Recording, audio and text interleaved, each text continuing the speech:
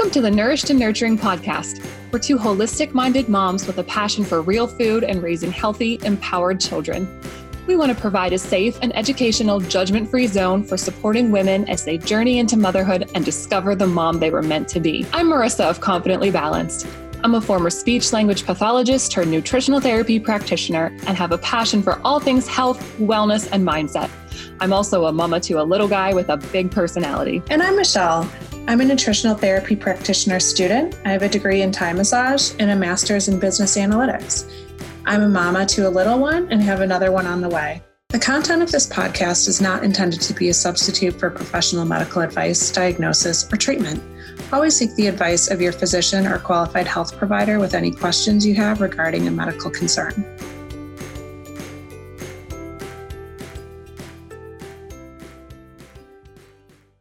Hi, everyone. Today I am recording with Gia Norini, and I'm super excited to talk to her. She's a chiropractor. She's my chiropractor, and I've known her for a long time. Dr. Norini is a licensed chiropractor in Chicago, Illinois. She received her chiropractic degree from National University of Health Sciences in Lombard, Illinois, where she also learned acupuncture techniques that allowed her to become certified by the National Board of Chiropractic Examiners in 2011. In 2017, she became certified in Webster's technique. In 2018, she became a certified doula through DONA International. And in 2019, she became a certified hypnobirthing childbirth educator. While her focus in her postgraduate education has become more focused on women in their childbearing years, she does treat people of all ages and both men and women. Her philosophy is simply a whole body approach to healthcare for the whole family. I love that. I didn't even know all of that. Hi, Gia. Hi.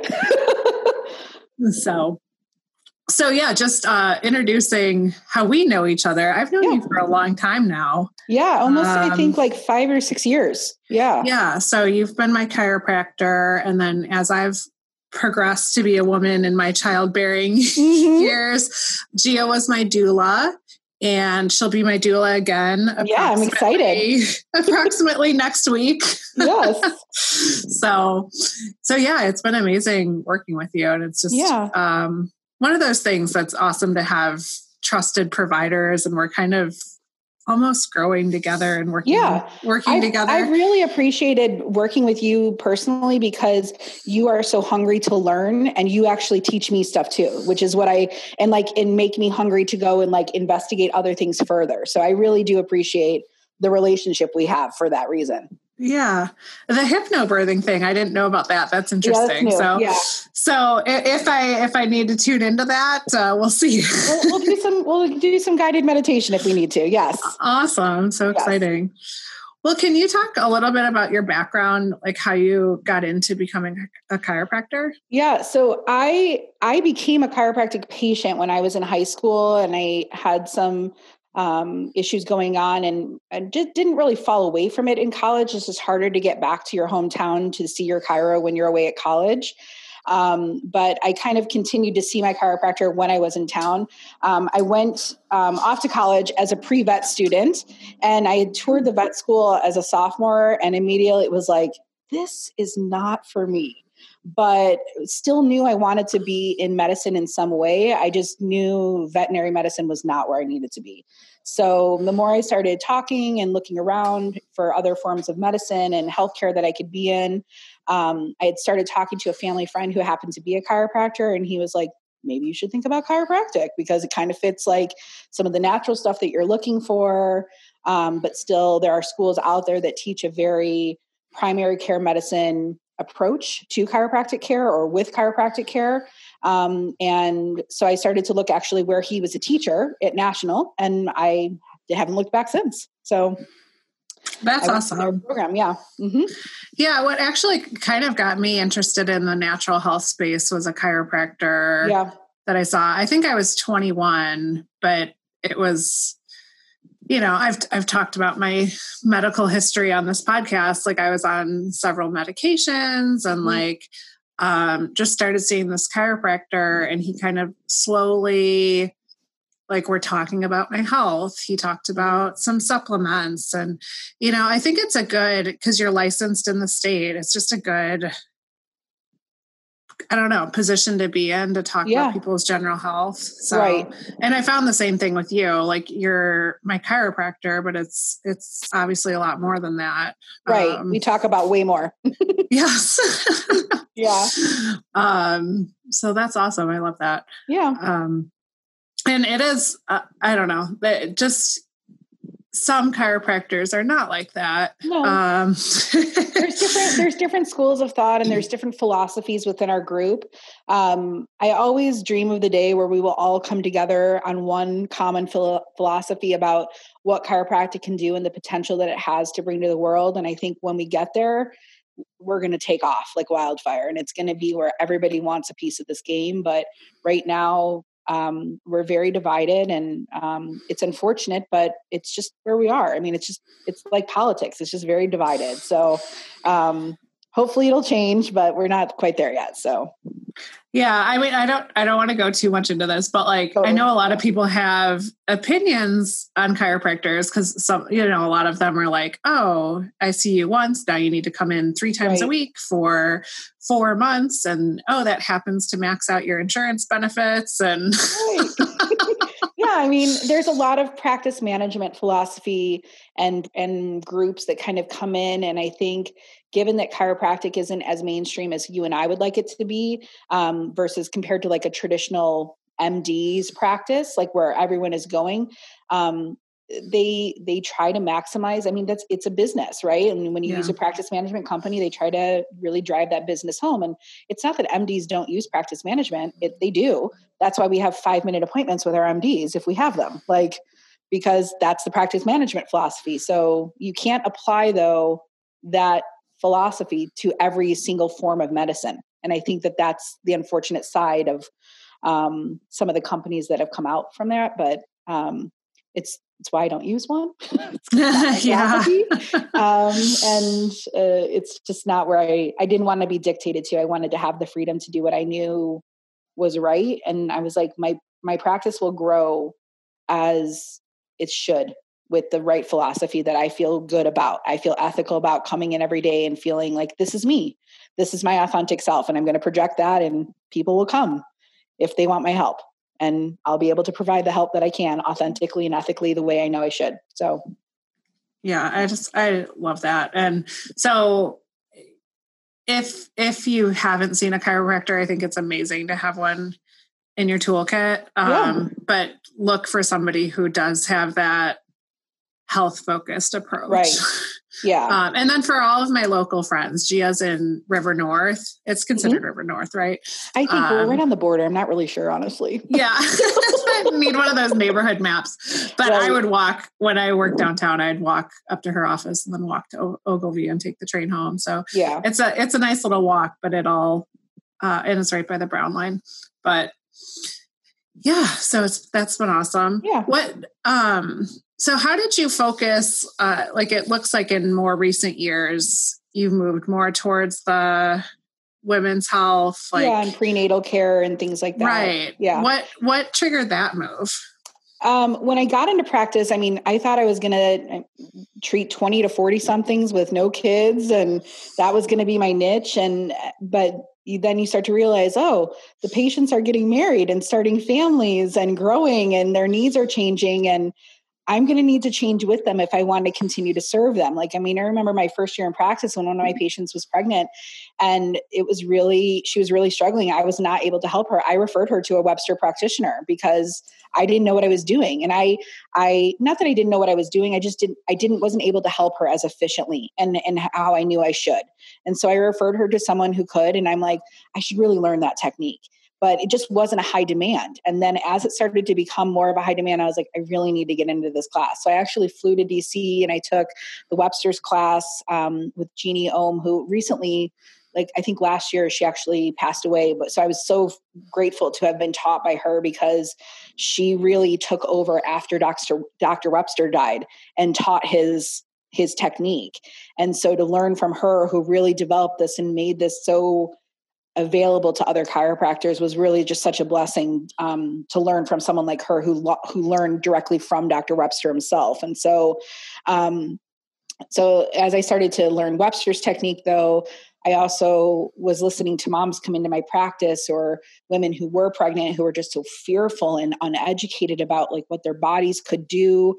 They were scared about labor and delivery, the options that they had about where they could deliver, how they could deliver, and just the standardization that takes place within the medical realm with childbirth and women's health just in general. And so I just was like, no, it doesn't matter. Like, even having no experience or training as a doula, I was like, you have rights, you have options, you have, like, all you have to say is no, thank you, but no. Like, no can be so powerful, and it doesn't have to be a battle, but we can use that. And I really tried with the first patient who got me into like looking into what it means to be a doula. Like, she had said to me, I kind of worked with her even before she got pregnant. And then when she got pregnant, she was like, I am just so afraid now to be pregnant. Like, I've wanted this for so long, but now I'm just so afraid because it's going to happen so quickly. Like 9 months, when you look at it in the reality of your life, is not a very long amount of time. But then the labor and delivery, I think women fear that a lot. And she said, like, you have always kind of been able to educate me on what's going on and make me feel calm. And I just feel like I really want you to be my doula. And at the time I was like, what is a doula? Like, what does that mean? Like, I was like, let me do some research and I'll get back to you on that. And so I started to like kind of talk to other colleagues, and I started to educate myself on what it is to be a doula and what it means to be a doula.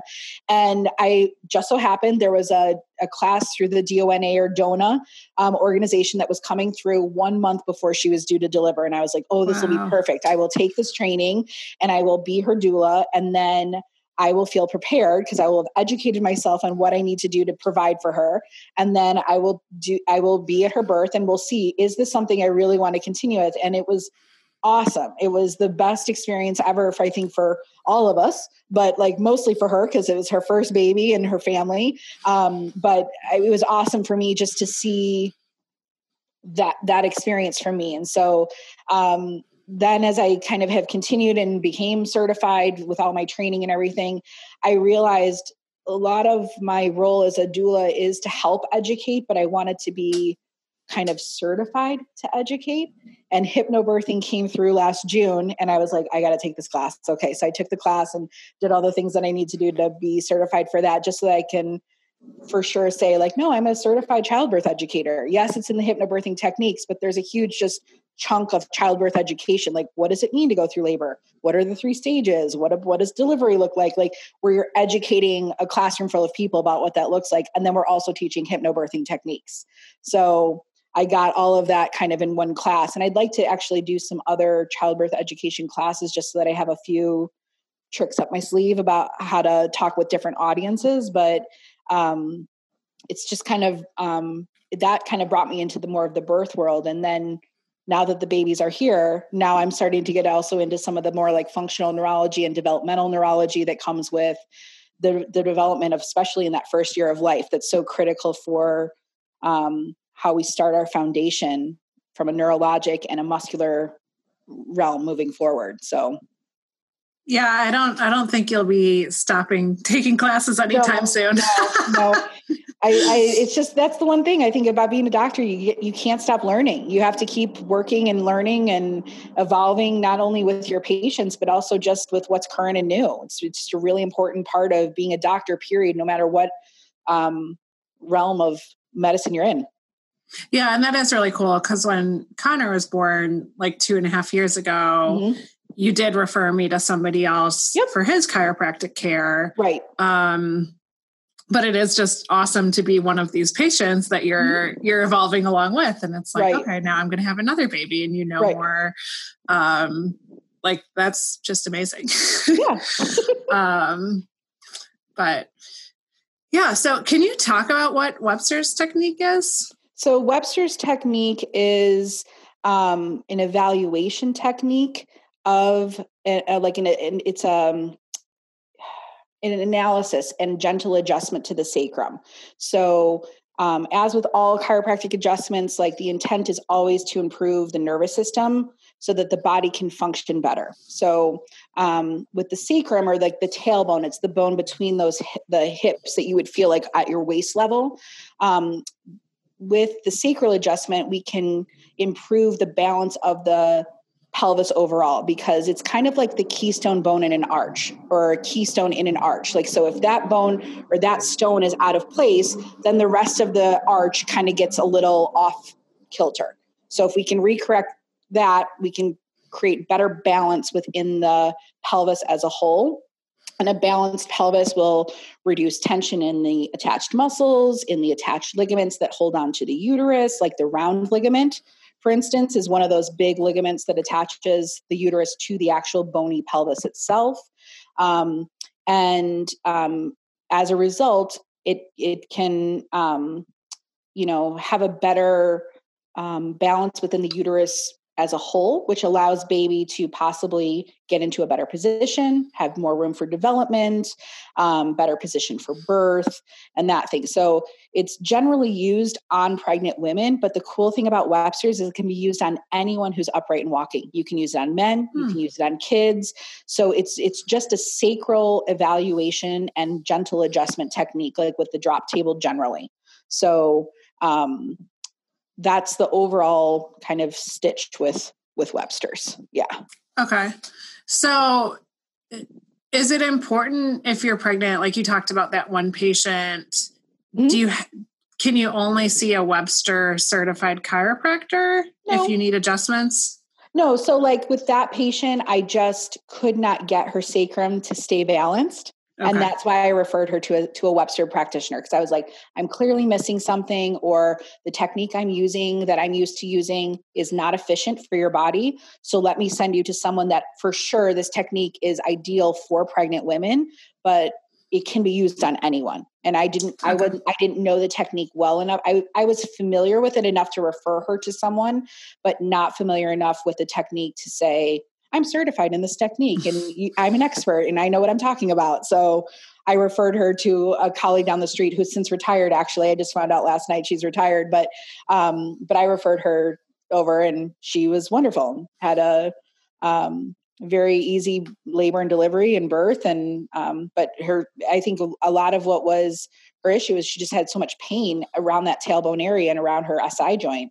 That I just could not resolve. And within a few visits of Webster's technique, it was resolved. It was holding. And it's just, so you can definitely see a non-Webster's technique chiropractor while you're pregnant. I think Webster's is just very specific in balancing the pelvic techniques without putting a lot of rotation through the pelvis, which then can be beneficial because then you're not rotating or putting any stress on those ligaments and then possibly torquing on the uterus. So sometimes it's a little bit more ideal. And I think a purist would say, yes, Webster's all the way for all chiropractic patients that are pregnant. But have people seen a chiropractor who's not Webster certified through their pregnancy and had a fine labor and delivery and totally non-comp? Yes, absolutely. Like, like chiropractic, it should not, it doesn't matter where you go for chiropractic care. Like we should all adhere to some like evidence-based principles, using normal physiology and, the body's ability to adapt to function the way that it's designed to do so. Like those principles should always be in play no matter where you go. So, there's a lot of misconception about Webster's being a technique to turn or breech baby. It's not that. Because if it was only to turn a breech baby, you could only use it on a woman who had a breech presentation, number one. And you can use it on anyone who's upright and walking where there's forces being acted on by that sacrum, or if forces are acting upon the sacrum. So it's not just for pregnant women, but also chiropractors. It's outside of our scope of practice to treat the baby in utero. Like that's obstetrics. We are not doing anything to the baby in utero. We are treating you as the mom and hopefully balancing your nervous system and your bony alignment helps baby, but it's not the direct reason that we are doing this. It's not to just treat the baby, it's to treat you. Right. But it could be that something's really tight in that area and the baby isn't able to settle in Correct. Right. to an ideal position. Right. And like, I think that's Dr. Webster kind of saw it as almost anecdotal at first, like, oh, look, and these women who are had breech presentations, like the baby is moving into a better normal, quote unquote, normal position for birth and delivery. And then when he started to look at, he did research on just breech presentations. Yes. With him doing the Webster's technique, I think his efficacy rate was like 95%. He was able to get 95% of breech babies to turn using that technique. When Jeannie kind of took over and they started to redo the research through the ICPA, I think the numbers came slightly down to like the 85% rate. But again, it's kind of like, that's not the primary focus or goal. It's not to flip the baby, because you can use this on someone who's not pregnant as well. It's just to balance the pelvis and balance the soft tissue that's connected to the pelvis. That's it. That's amazing, because it's obviously a lot less invasive than something like an external version. Correct.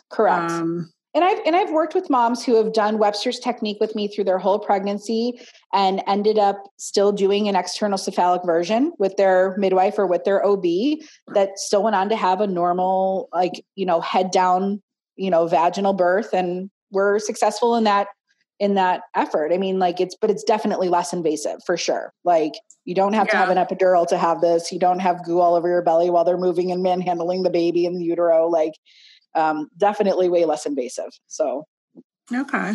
Yeah. So is there something that happens to your pelvis during pregnancy that would necessitate this in any way? Or I think that there's just like there's hormonal shifts, but then there's also structural shifts that are happening. So, in the first trimester, we don't really see a huge shift structurally in the pelvis, because your uterus is growing, but it's not really growing so much that it would have this massive shift within the organ systems and moving and pulling on the ligaments and stuff. Because I think if I remember right, like a midwife telling me once, like a palpable uterus isn't even palpable till about 4 months. Like, you can't feel the top of and not me, but like the midwife or the OB cannot palpate your uterus until about 4 months, because it's tucked that low in the pelvis. Okay. So when you get to about 4 months gestation, then the uterus is like, hey, it's poking its head up. It's ready to say, like, there's a baby here, which is like when some women start to say, like, look at this little bump I'm getting. And yes, your bones, the bone and the structure of your pelvis have to slightly change for the growing uterus. So like when you get to be 9 months, as you are well aware of, like your center of gravity is shifted and you're kind of a little bit more tilted anteriorly for that pelvis. And because your center of gravity, if not, you'd fall over. So you've got to like kind of bring your shoulders back, but you have to tip your pelvis, your hips forward in order to kind of counterbalance that. And at the same time, as this is all growing, you also have the hormone relaxin surging through your body that's being secreted. And relaxin is a hormone that softens the ligaments of the pelvis. It helps them to widen and accommodate the baby's growth, and also the passage through the birth canal during the birthing process. So structurally, the softening and widening of the pelvic joints in the front as well as in the back of the pelvis is what really accommodates baby kind of coming through. A lot of people focus on those back joints because that's what gets kind of jammed up. The SI joint gets a little jammed up, or your low back gets a little jammed up. But you also have to remember the pubic joint in the front is also softening and widening to make the opening in the bottom of the pelvis wide enough to accommodate the passage of the baby during birth. And there was even a study that was just done like in Japan, I think last year or the year before, where they measured the width of the pelvis, both in the front and the back at different stages throughout pregnancy, and also then 1 month post-delivery. And they were able to see that the anterior measurements did not resolve even by 4 weeks postpartum, indicating that like women's bodies have not really fully recovered at 4 weeks gestation or post-delivery. So women should be mindful of that. Like the soft tissue for your pelvic floor attaches to your pelvis, your lower abdominals that give you some core strength, like your glutes are attaching to your sacrum. Like all of that is interconnected. And like this concept of bouncing back within like how many weeks can I bounce? No, let your body heal and come back to kind of a resting normal. And I don't know if you experienced this as much after Connor, but like did your body come back to the way it was 100% prior to you even becoming pregnant with him? Like structurally? No. And that's something like I still have like a closet full of pants that I'm like, I'm pretty sure these will never fit again, even though I got down to the same weight. Correct. Because structurally, I don't think, you're just a little bit wider. They're ever going to be the same. Right. But like, and I think when that, getting back to that pre-weight, it's not about weight. The structure is sometimes different, 100% different. I remember a colleague of mine telling me like she was really kind of into some of like the, like she would go to like thrift stores and buy like 60s mod clothing, like really straight kind of androgynous or like boy cut dresses. None of them fit her anymore after she had kids because she had hips where she did not have them before. And that's completely normal. But so many women get stuck in their head about got to get back to pre-baby weight. It's not about the weight, girls. It's about letting those tissues heal, let your structures come back to what's the new norm for them, and just loving on your baby. Get those good connections going. Yeah, definitely. Me and Marissa are not advocates of let's push ourselves as hard as we can postpartum to meet some expectations. Right. So, like lay in bed. Someone can bring you plates of eggs and like food and you just cuddle and snuggle with that baby, girl. Yeah, that sounds amazing. Yeah, we've definitely got set up. We got like a recliner from my parents and moved a TV into the bedroom. I'm like, all right, I'm ready for postpartum. You're just creating a little cave for you to kind of snuggle and hang out in. That's right. That's exactly what I want. Yep. So let's stay in as long as we can. That's right. Yeah. So just with the pelvic.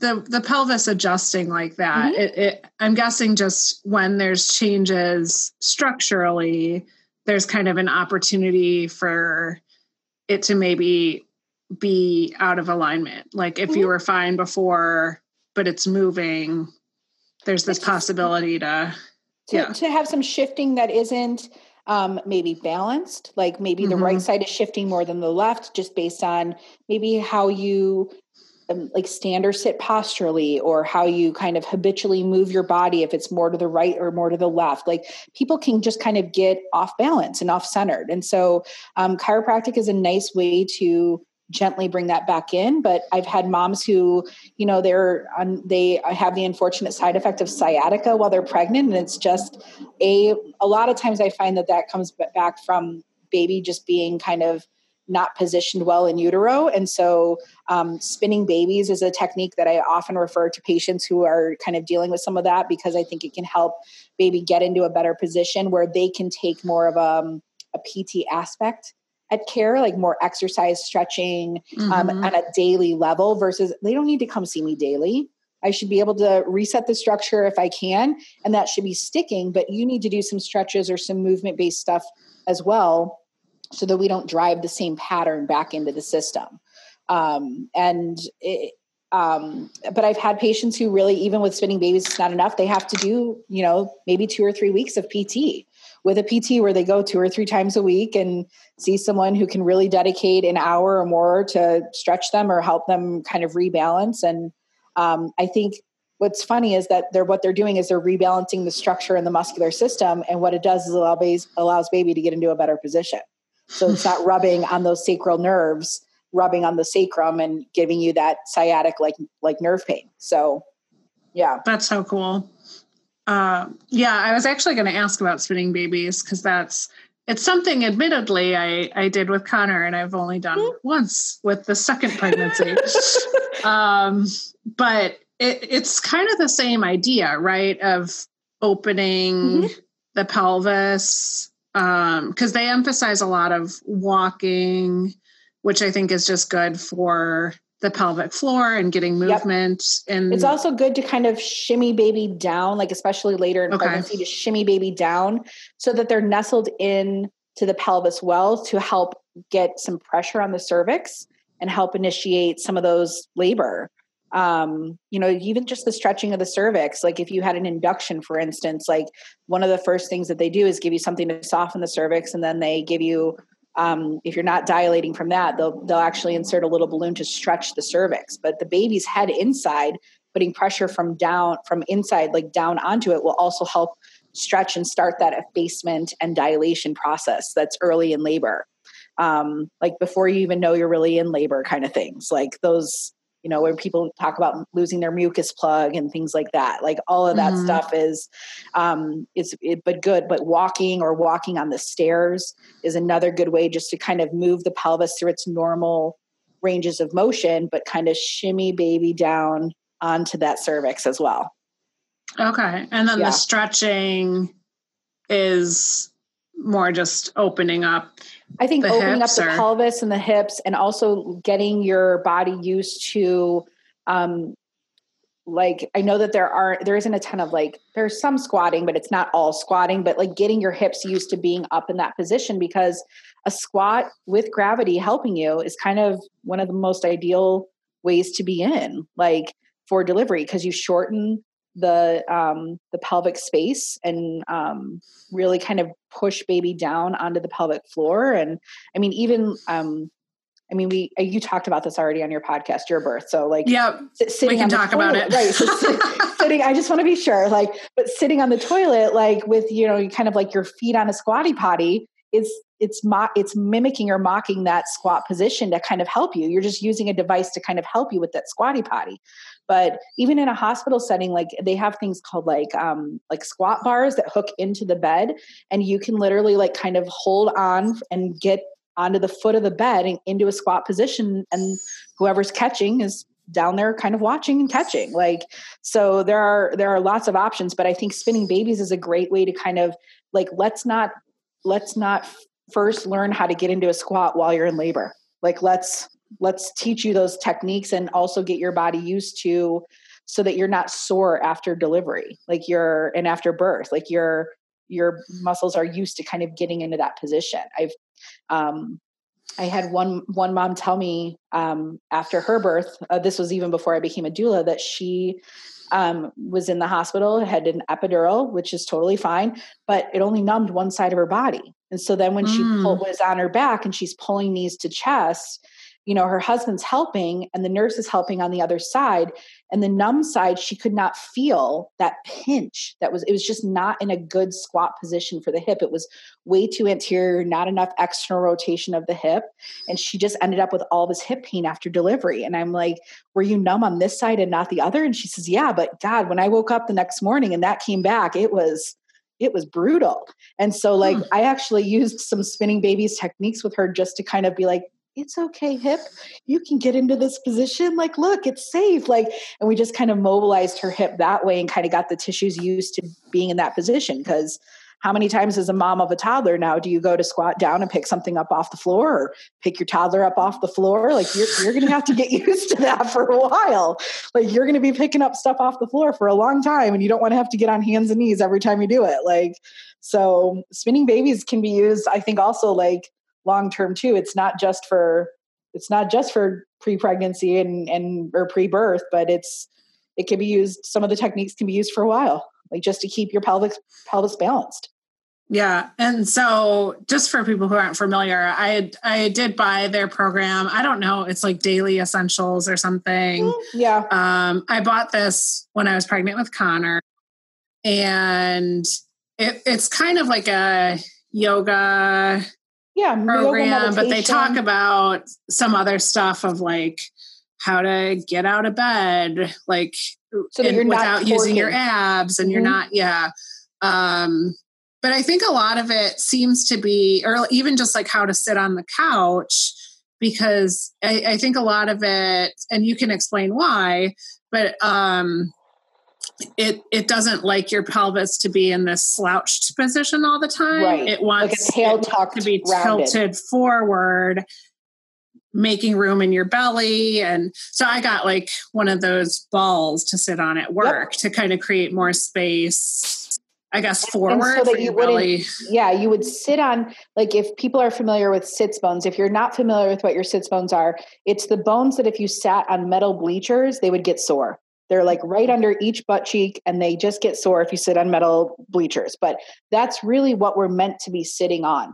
And so the ball keeps you off of sitting on your sacrum or your tailbone and gets you sitting more anteriorly on those sits bones, so that your sacrum and your tailbone can just kind of hang in between the two hip bones.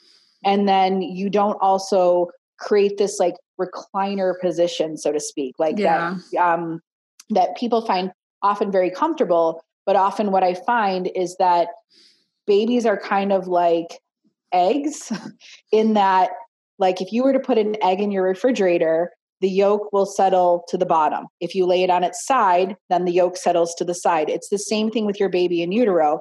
If you lay back in a reclined position, the heaviest part of that baby, i.e. the spine and the head, are going to that's the heaviest position. So then you'll get a baby where their head and is in your pelvis maybe, but their spine is resting against your sacrum instead of their spine facing outward against your belly.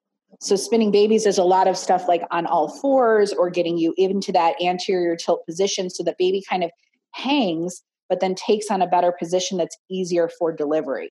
We want to see babies where their spines face out against the belly, because then they come out facing towards your tailbone instead of rocking their head against the back of their head against your tailbone, which feels horrible to a lot of women. Though a lot of those women will complain of back labor, not the labor that wraps all the way around. And it's usually just, okay, let's get you on all fours. Like, let's get you in a like kind of half lying on your side, half laying on your belly position, just so that we can get baby to just use gravity and rotate within your uterus so that they can be in a better position for delivery. So that can still happen during labor. Oh yeah. Like you'll have babies that start off where their spine is more on on your right side, and they will corkscrew turn all the way around. Why they don't just turn the other 45 degrees? There's something physiological about that. And I've asked several midwives and they always are like, yeah, there's a reason. And then I never get the reason. So I was going to ask Sarah at your birth this time, like after your birth, because I really want to know. And I feel like she's going to know. And if she doesn't, she will like look it up and tell you, and then you'll tell me. So, so that I'll know. So, but they will go all the way around more statistically than they will just make the quarter turn back. But if baby's laying like with their spine kind of on your belly, but on the left side, they only have to make the quarter turn and then be done and come out. So, like, it's not that kids can't be born face up. They are born face up. Don't get me wrong. Yeah. It's just what's easier for both of you is face back and spine facing out. Like, yeah, because I think that back labor tends to be longer too. Yeah. It's because it's harder because the baby isn't able to rock and kind of like remember with each contraction, baby's kind of being pushed down and then riding up. It's like 2 steps forward, 1 step back with each contraction. And when they're not in that ideal position, then it takes longer for that back and forth to happen. So. Yeah. And most women get very exhausted and they tap out much easier, much earlier. But I mean, I'm sure there is some woman who had a 48-hour labor with all back labor and did it. I mean, good. I'm so glad. But like, I'd like it to be easier for women if we can make it easier. Like that's the goal. Like, I don't want you to fear childbirth. I want you to feel empowered by it and really, like, if you want to do it once, great. If you want to do it 8 times, I don't care. I just want to support you in this effort. And I want you to feel good about it and feel empowered by it because you're doing something really awesome that your body's designed to do. And that, men can't do. So let's take the charge. That's awesome. Yeah. So in terms of like getting chiropractic adjustments or the Webster technique when you're pregnant, do you think anybody or everybody would need to get evaluated, or when would you recommend someone come in? Is it just if there's pain, or? I think it's always a healthy like adjunct to get put on. I know that there are some very conservative chiropractors out there who will maybe like not like that I'm saying this, but like a Webster's technique, they'll, like really conservative doc will say like, oh, you should come in like once a week during your pregnancy. I don't know. I feel like that's kind of a lot. And I kind of let your body do the talking a little bit more with that. I do really like to see my patients a little bit more often towards the end of their pregnancy, but I'd like to see you throughout as well. It doesn't have to be just pain driven. It can be that you're just here to just make sure your pelvis is balanced. The thing is, you should never walk into a chiropractor's office and them tell you that your pelvis is balanced and then them adjust it. Because if it's balanced, what are you adjusting? Right? So like the evaluation, I'm all keen for anybody getting evaluated throughout their pregnancy at any time, but they should never be adjusting something that is balanced, because then what are they adjusting? Then they're just putting unnecessary force through the joints. So and that goes with any joint in the body. Like we should never be adjusting just to adjust. It's like people that crack their neck, when they because it's a nervous habit, and really they're not using the right amount of force or the right technique or the right line of drive, really. So they shouldn't be doing that anyways, but that's another story. But I mean, like I would never just adjust someone's mid back just because. I would find an area that isn't working, that isn't using the correct range of motion, or isn't working the correct way. That's the joint that you adjust. It's not the joint that's hypermobile behind it or next to it. Like it's, you have to adjust the correct one, and being specific about your adjustments. That's one thing I really do appreciate about Webster's. It's a very specific technique that's done. It's specific to the pelvis. There's an evaluation of the sacrum. You adjust specifically on the sacrum. You do some other soft tissue things like round ligament release and a little bit of psoas work, and a little bit of soft tissue work also, like through the piriformis, but it's very specific to that. And that's what I think, like, I appreciated about it. It's not just hitting down the high points, so to speak. It's really the fine tune and the finesse of that technique that kind of drew me in for it. But another thing with some of the philosophy that comes through with at least the stuff that Jeannie Ohm talked about was that pregnancy and birth should be very parasympathetic of the nervous system. So in the nervous system, we have kind of two forms of the autonomic nervous system. We have sympathetic, which is your fight, flight, freeze. And then we have parasympathetic, which is that rest, digest, repair, restore. So pregnancy should be all about the parasympathetic. We want baby to have a good, healthy nervous system that's kind of low and chill and mellow, and mom should have that too, because baby feels what mom is feeling. So like Jeannie would talk about that she would only adjust the sacrum and the upper cervicals, because everywhere else in the spine has sympathetic nervous system attached to it. So you don't want to excite the sympathetic nervous system. You want to only excite the parasympathetic nervous system. But when you have a mom who comes in who has a shoulder that's really aching, or shoulder blade area is really aching because she's got ribs that are out of place, I feel like I just can't not put them back in and give her some good relief. Like, so I kind of step away from that purist activity, and I say, okay, I'm going to say, like, let's try it. And if it makes you feel good and it sticks, good. But if you're driving the same pattern, then what can we do to interrupt the pattern? Because hitting down the high spots in that case is not always the right idea, but I need to provide you some relief, because if that shoulder is aching on you and it's causing you headaches and things like that, I have to address it. And I have not seen enough evidence in my practice, and Jeannie may have disagreed, but I've not seen enough evidence in my practice that says when I leave it alone and I adjust the top and the bottom, that self-resolves. It just doesn't. And so I end up having to have the patient come back and adjust it anyways. I might as well just adjust it now and give you some relief and give you maybe some breathing exercises to reinstate the parasympathetic nervous system. Like, yeah. So, no, that's interesting. I thought you meant just during labor when you were saying that, but pregnancy, that seems crazy.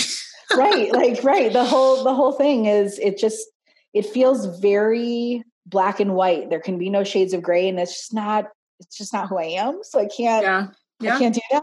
And I can't be such a purist like that. And I'm sure, Jeannie would not like to hear that, but I don't think she listens to my podcast. No, I know. I don't think so, but so you might be okay. Yeah. Okay. That's awesome.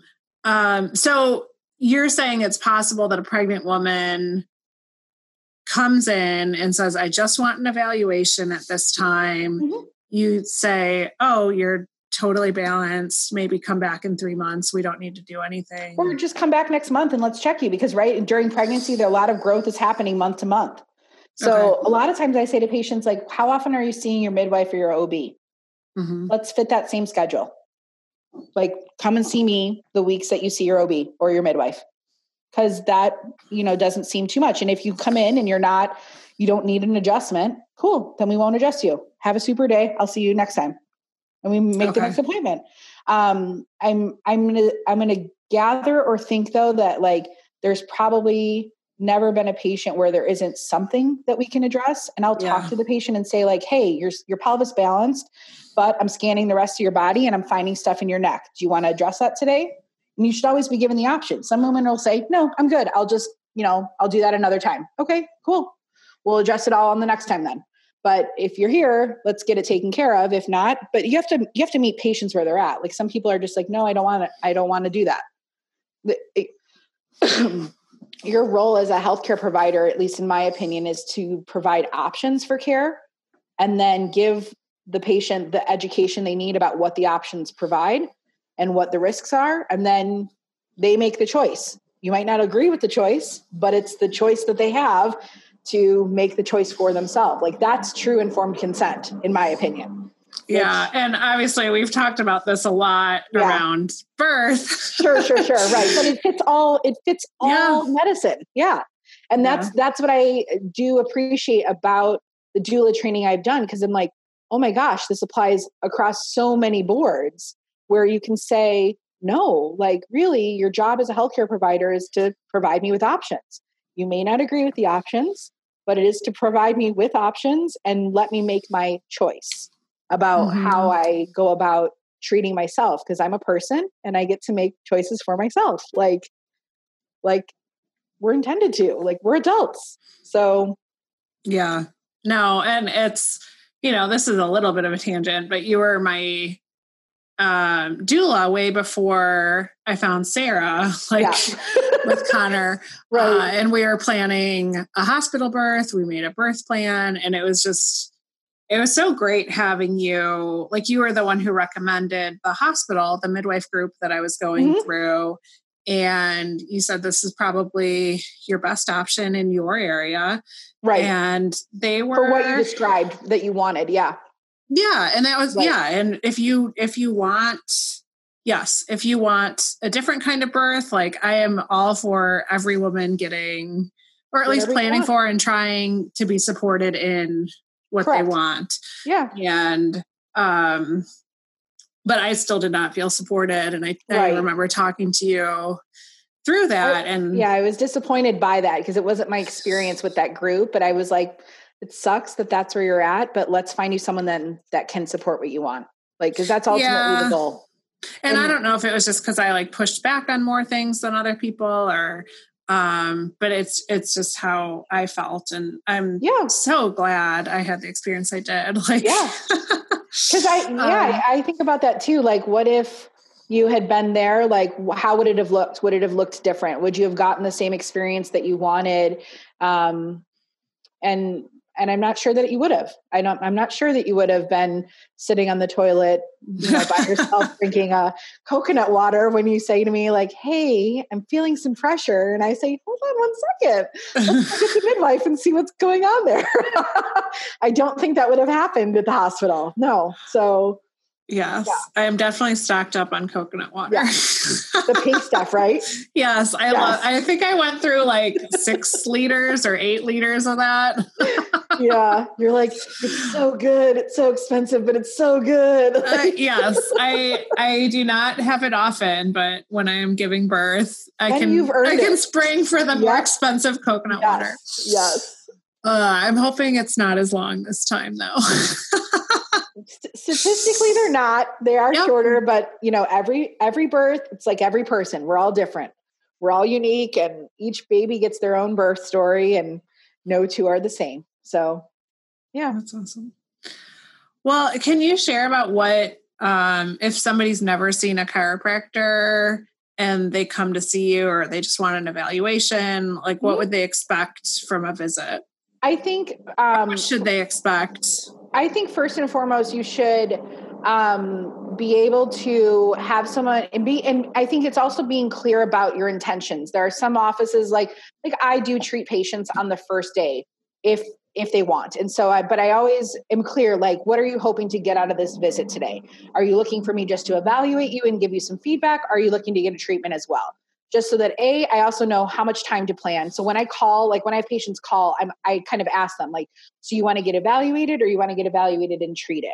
So if we only are doing an evaluation, I schedule a little less time. And then I at the end of the visit, I would give to them like, this is what I think is going on. This is how I think I can help you. These are some other places that you could maybe like think about or be adjuncts or alternatives to here. But ultimately, this is what I think. And then, cool, what do you want to do about it? Do you want to come here? Cool, let's schedule a visit for, care. Or no, you're thinking you're going to do the alternatives. Okay, do I have anyone I can refer you to for those alternatives? And if not, let me know if you find someone. I always like to add to my referral list if I can.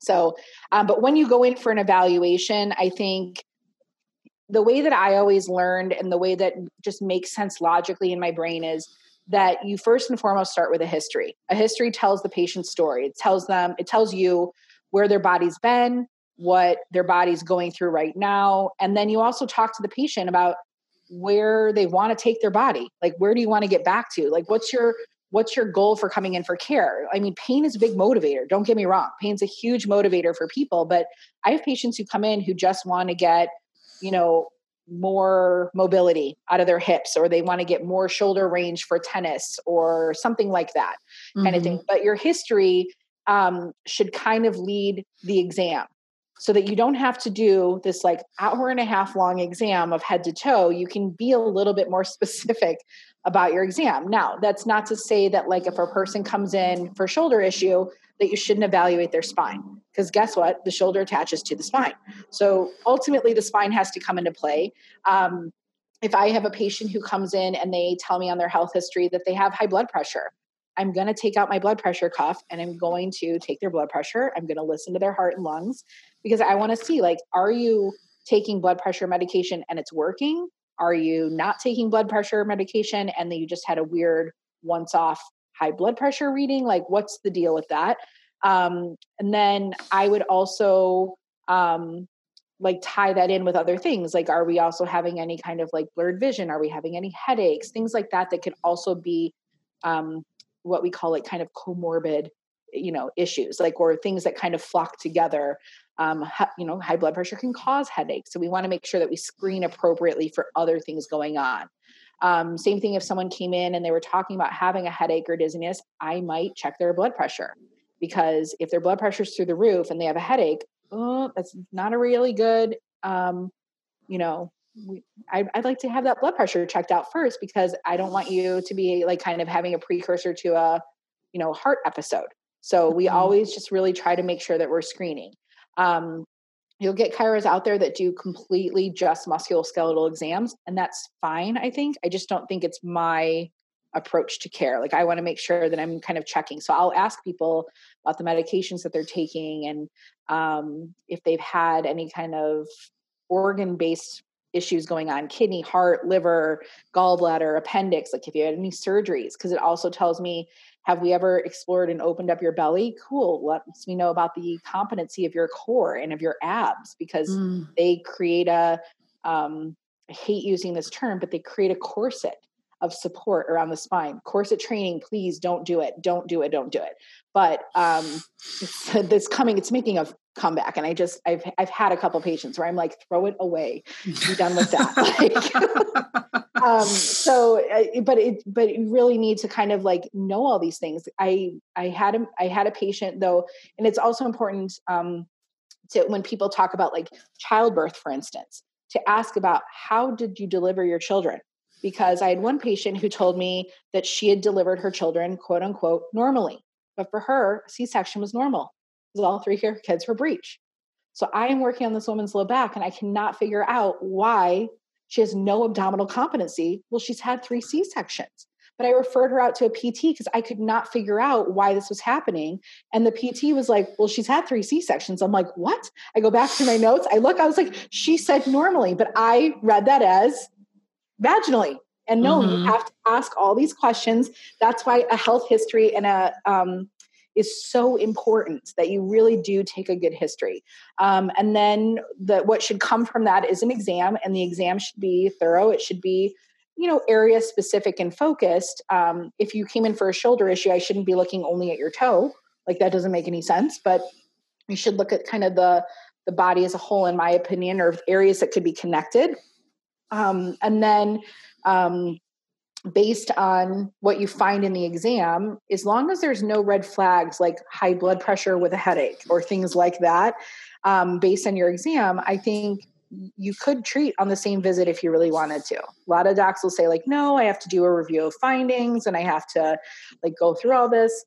I don't agree all the time that every case meets that need, but, I do treat on the same day. I will give the patient the options and say like, look, this is what I think I can do chiropractically. This is what I think we can do with exercises and stretches outside of the office. You could also pair this with massage or adjustments or acupuncture, or maybe I'll refer you to someone for nutritional advice, because I really think this is more of an adrenal and a food issue than it really is a body issue, like a musculoskeletal issue.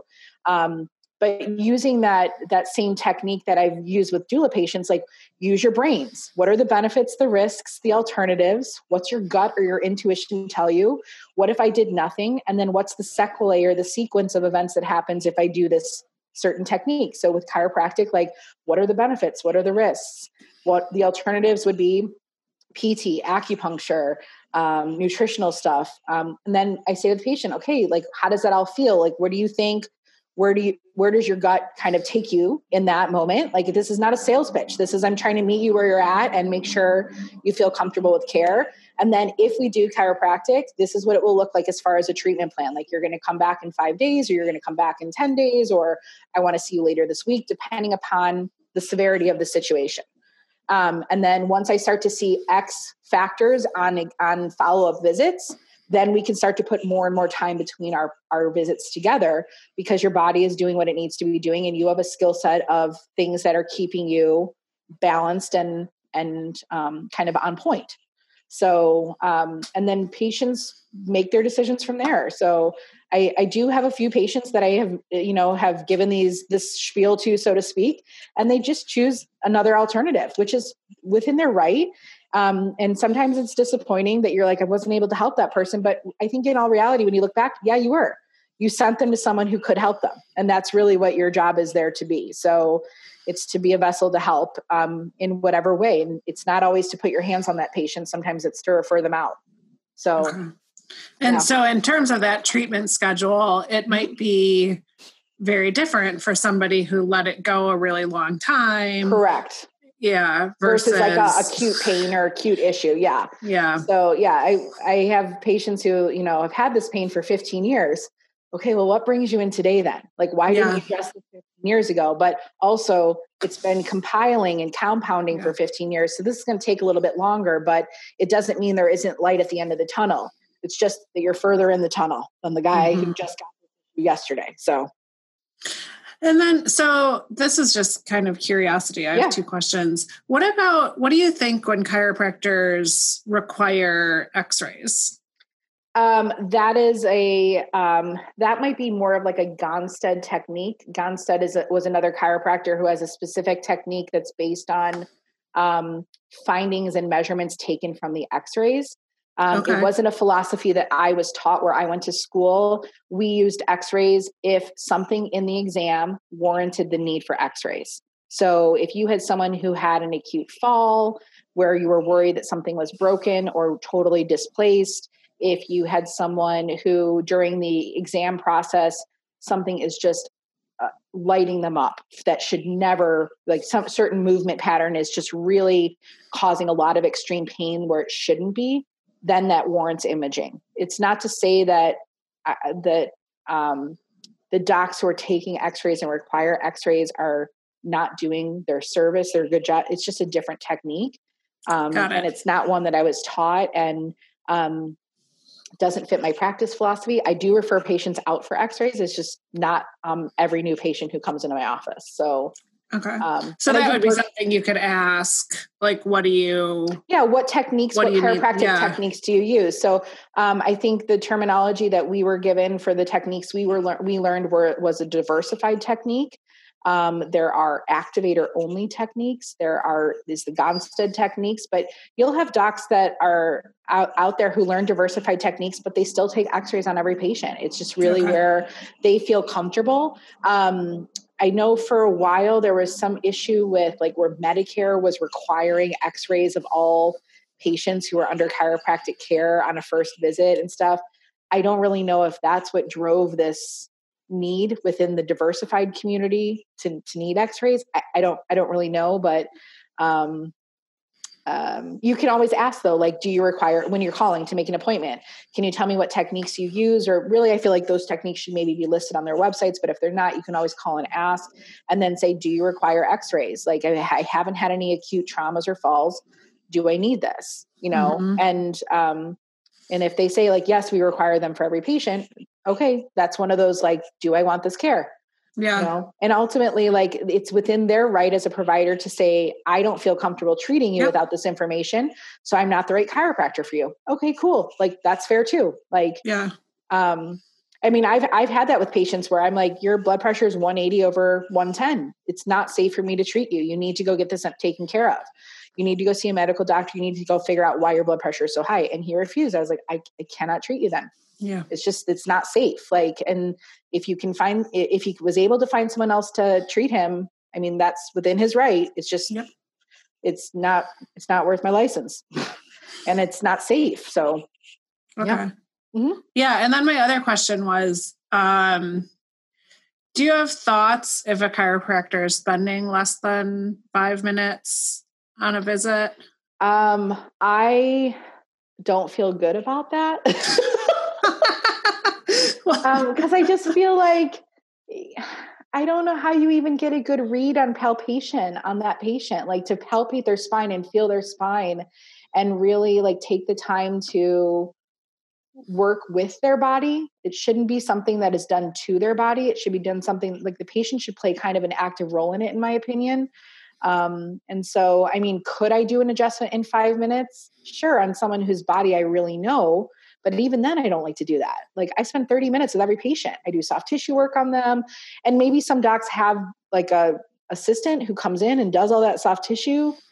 Great. It's just not where I'm at. So I don't want to say that they're providing poor care. I just don't know that they're providing the care that I provide, which I feel is a little bit better than that. So.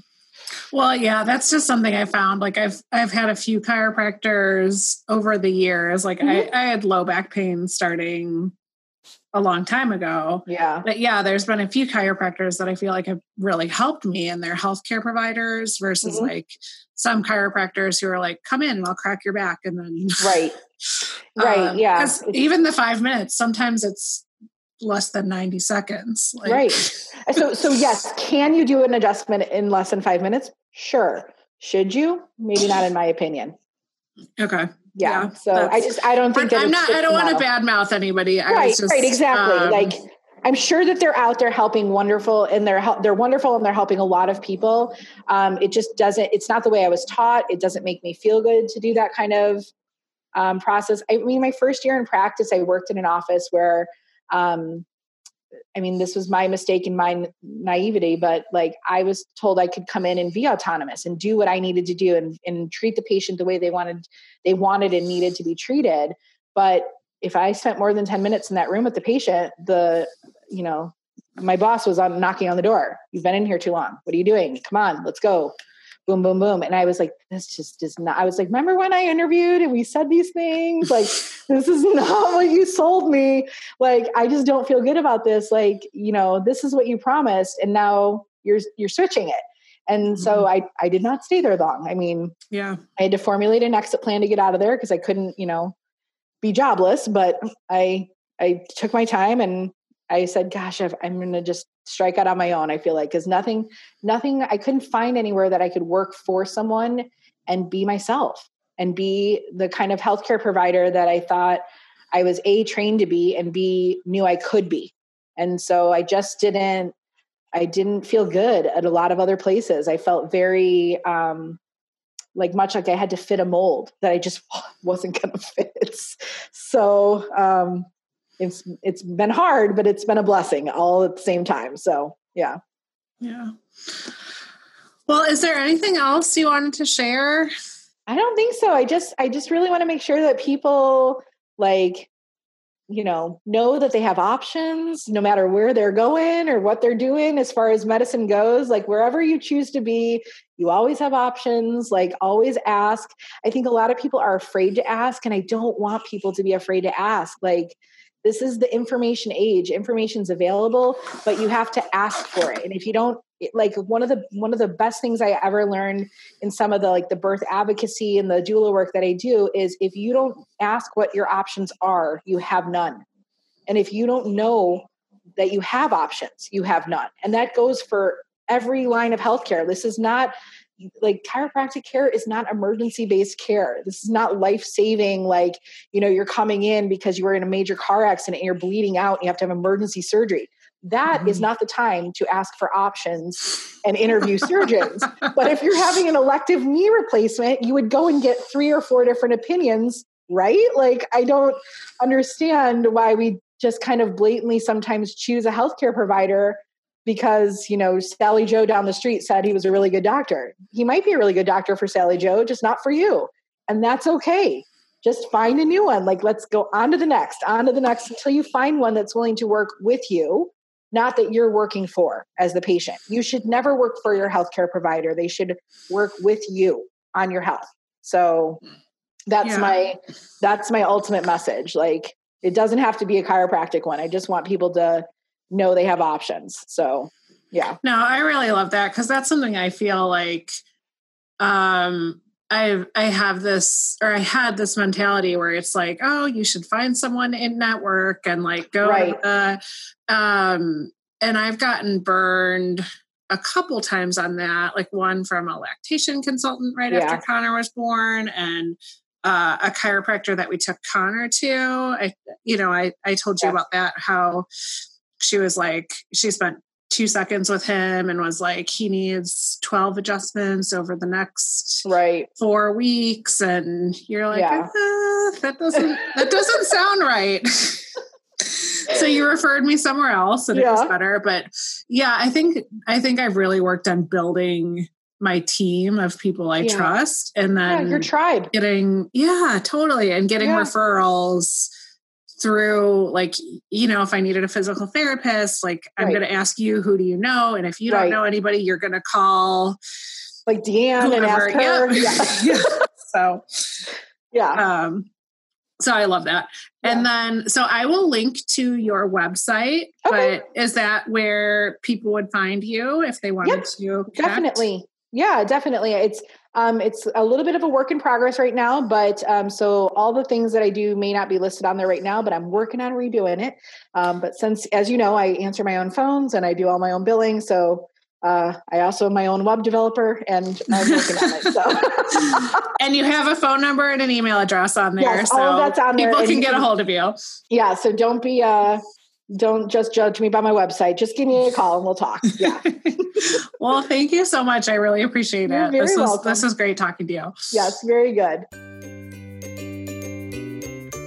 Email us your questions at nourishedandnurturing@gmail.com and find us on Instagram at nourishedandnurturing. You can find more from me, Marissa, at confidentlybalanced.com. And you can find more from me, Michelle, on Instagram at Michelle Taggy. Please subscribe, rate, and review our podcast if you like what you heard, and share it with a friend. We look forward to talking to you next week.